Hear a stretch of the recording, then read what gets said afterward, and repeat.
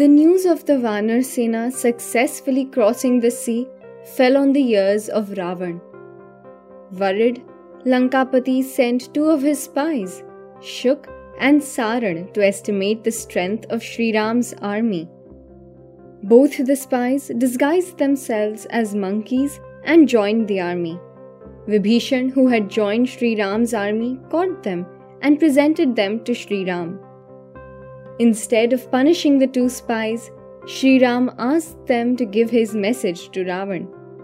Shri Ram said, "Go tell your king Dashanan that Raghav along with his brother Lakshmana are here, and with the help of Sugriva's Vanar Sena, he will kill you and rescue his wife Sita and take her back."